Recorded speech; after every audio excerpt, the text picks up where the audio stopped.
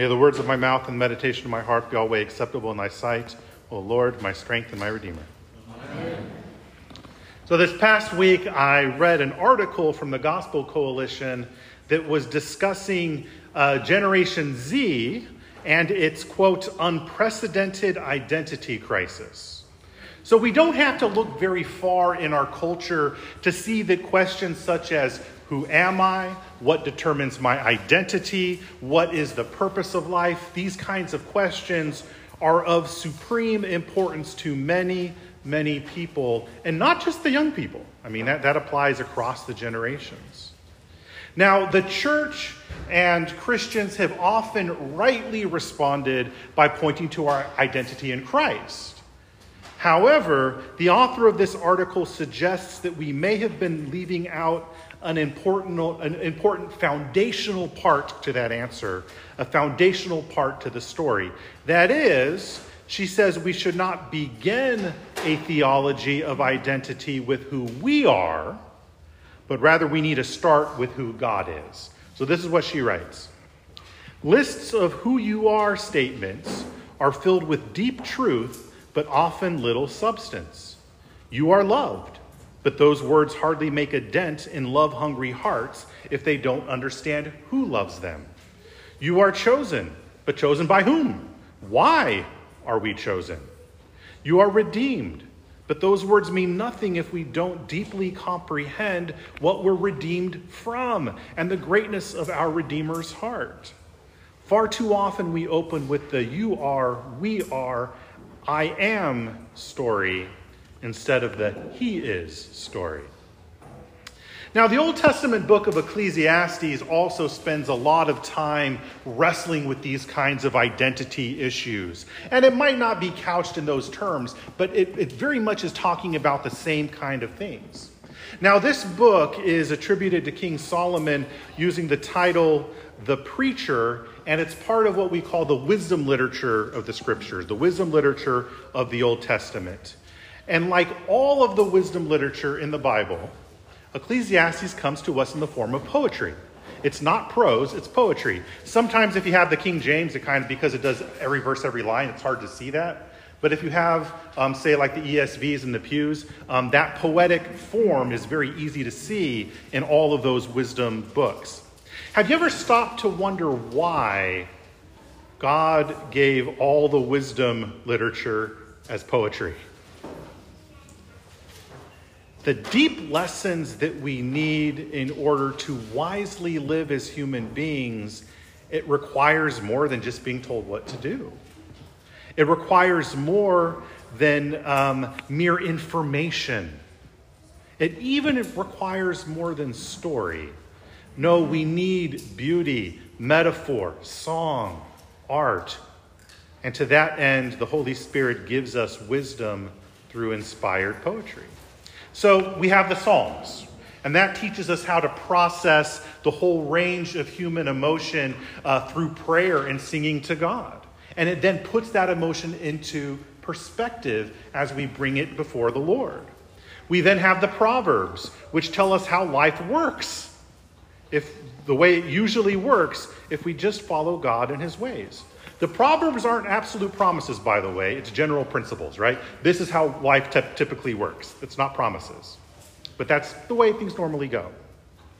We have the book of Job, which wrestles with that big question of why bad things happen to good people. We have the Song of Songs that teaches us the love of Christ for his people through the medium of love poetry between a man and a woman. And then we have Ecclesiastes, which asks about the purpose of life. Ecclesiastes asks whether there's more to life than just living. In Ecclesiastes, the preacher looks at his very successful life and says, is this as good as it gets? So please turn in your Bibles to this morning's Old Testament lesson for morning prayer, Ecclesiastes chapter 2, beginning at verse 1. You won't find that in your prayer book, because it's the morning prayer lesson, not the epistle or the gospel, but it is in your pew Bibles there. I looked up the page, but I don't have it, so you'll have to navigate that one on your own. It's not going to be the same as in my Bible here. So, Ecclesiastes 2, beginning at verse 1.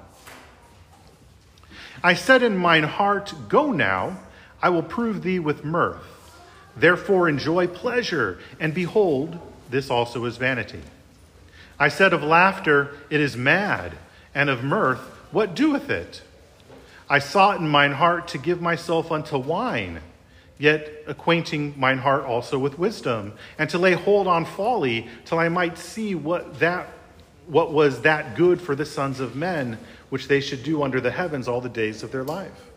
I made me great works. I builded me houses. I planted me vineyards. I made me gardens and orchards. I planted trees in them of all kinds of fruits.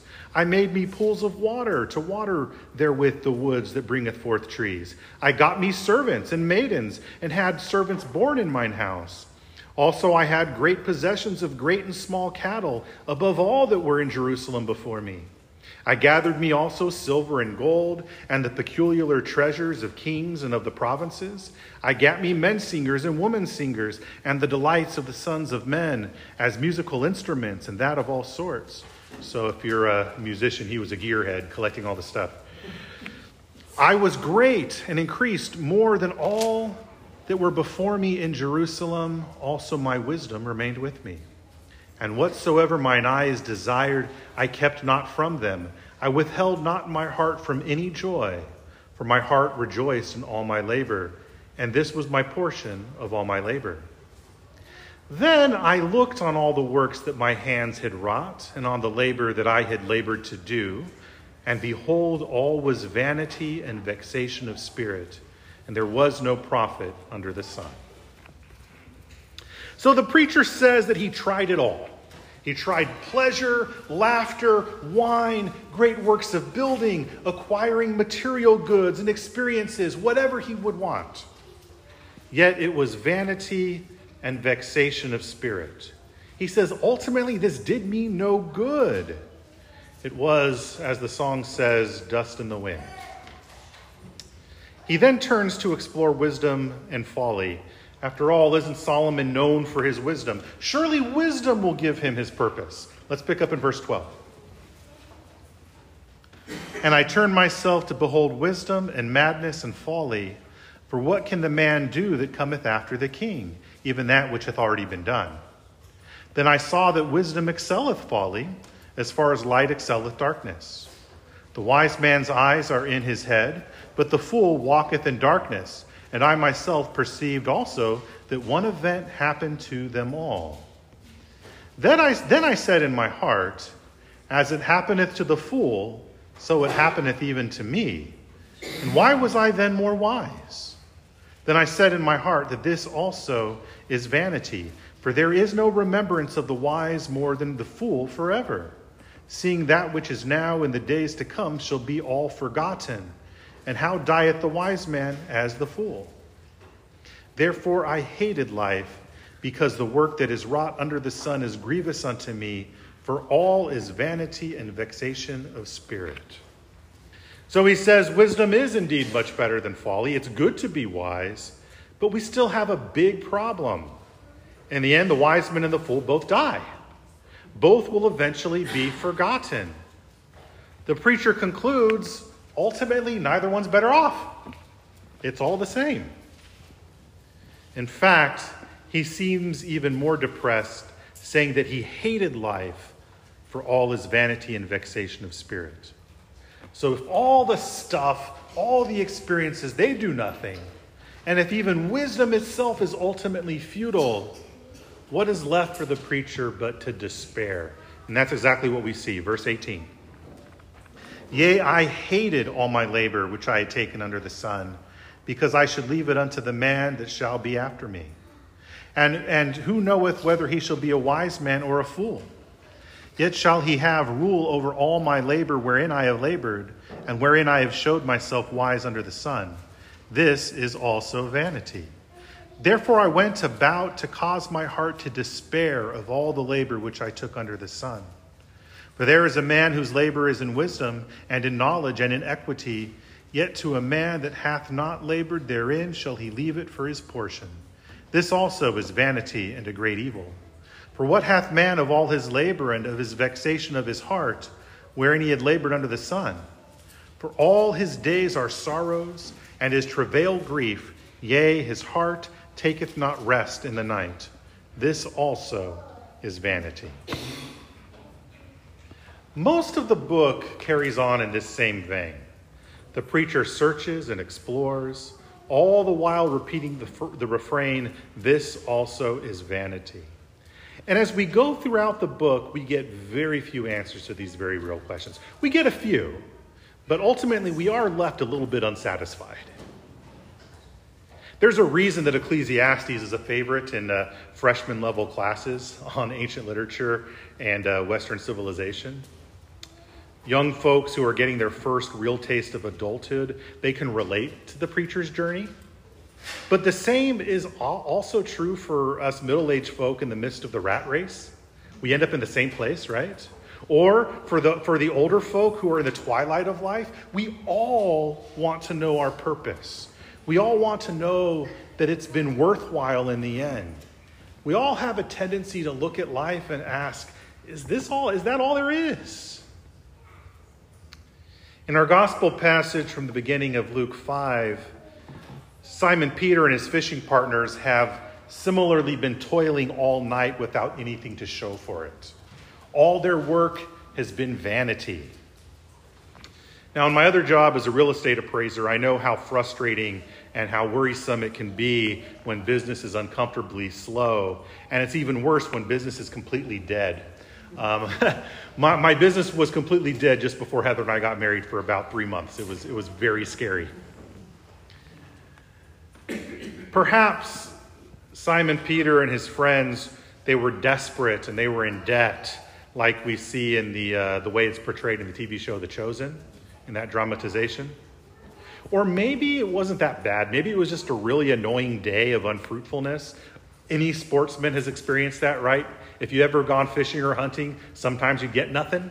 Every businessman has had days like that, where you've worked and worked and worked and nothing to show for it. Either way, our Lord Jesus intervenes. Jesus steps in.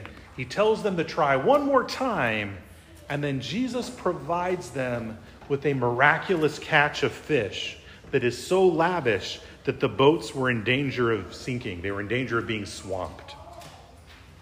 Now, I don't know about you, but I would have been tempted to see that kind of windfall as a solution to all my problems. Hey, let's pay off those debts. Let's put a nice nest egg away. Let's fix up the house. Maybe let's buy that new boat. Maybe expand the business. Let's coast for a little while. Things are good.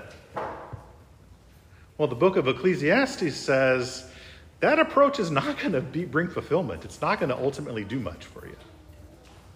It won't fix the identity crisis. It won't answer those big questions. And at some level, we see that Simon Peter knows this also. He doesn't work out a plan to get those fish to market and to collect some coin. That's not what he does. Rather than seeing the miraculous provision of fish as a source of his security, Peter realizes that he's come face to face with the promised Messiah. He realizes that he's in no shape to stand tall before that kind of holiness. Peter knows his own sinfulness. He knows that there is no spiritual health in him and that he is a miserable offender, and he begs the Lord to leave him. In short, Peter's scared. And he's much more scared at being face to face with the Lord than he was at that financial problem. Much more scared to be in the Lord's presence than at the prospect of losing his livelihood. But Jesus, in his wisdom and in his mercy, he gives Peter instead a new identity. He gives him a new purpose. The last verse of our gospel in Luke 5, verses 10 and 11.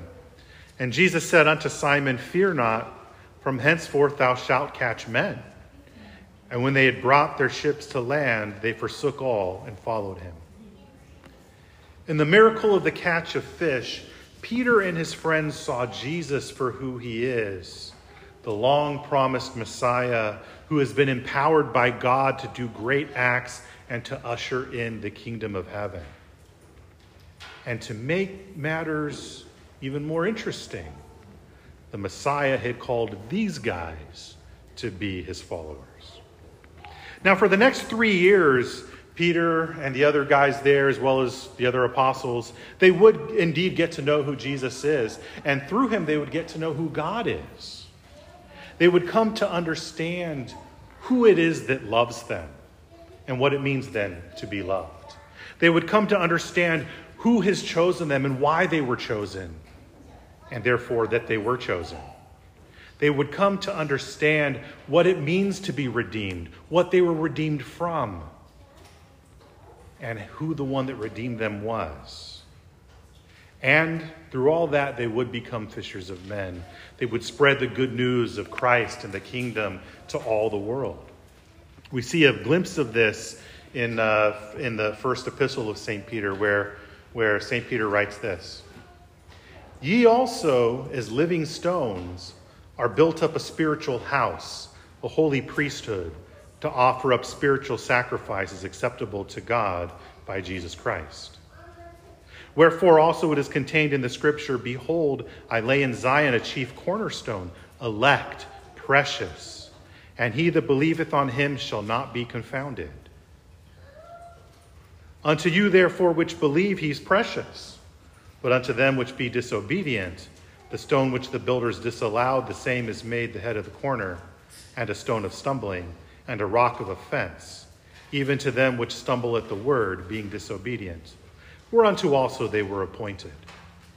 But ye are a chosen generation, a royal priesthood, an holy nation, a peculiar," that means special, "people, that ye should show forth the praises of him who hath called you out of darkness into his marvelous light, which in time past were not a people, but now are the people of God, which had not obtained mercy, but now have obtained mercy." And so here then is that counter to the vanity that the preacher despairs over in Ecclesiastes. Here's the counter to the vanity that we see in the world all around us. Here we see who we are in Christ and what he's done for us. We're the living stones with which God builds up his spiritual house. We are the holy and royal priesthood that offers acceptable sacrifices to God. We're the chosen generation, holy nation, special people who show forth God's praises because he has shown mercy to us miserable offenders. He did not depart from us sinful men. He made us who were strangers into his people. He made us co-heirs with his Son. And this is who we are in Christ.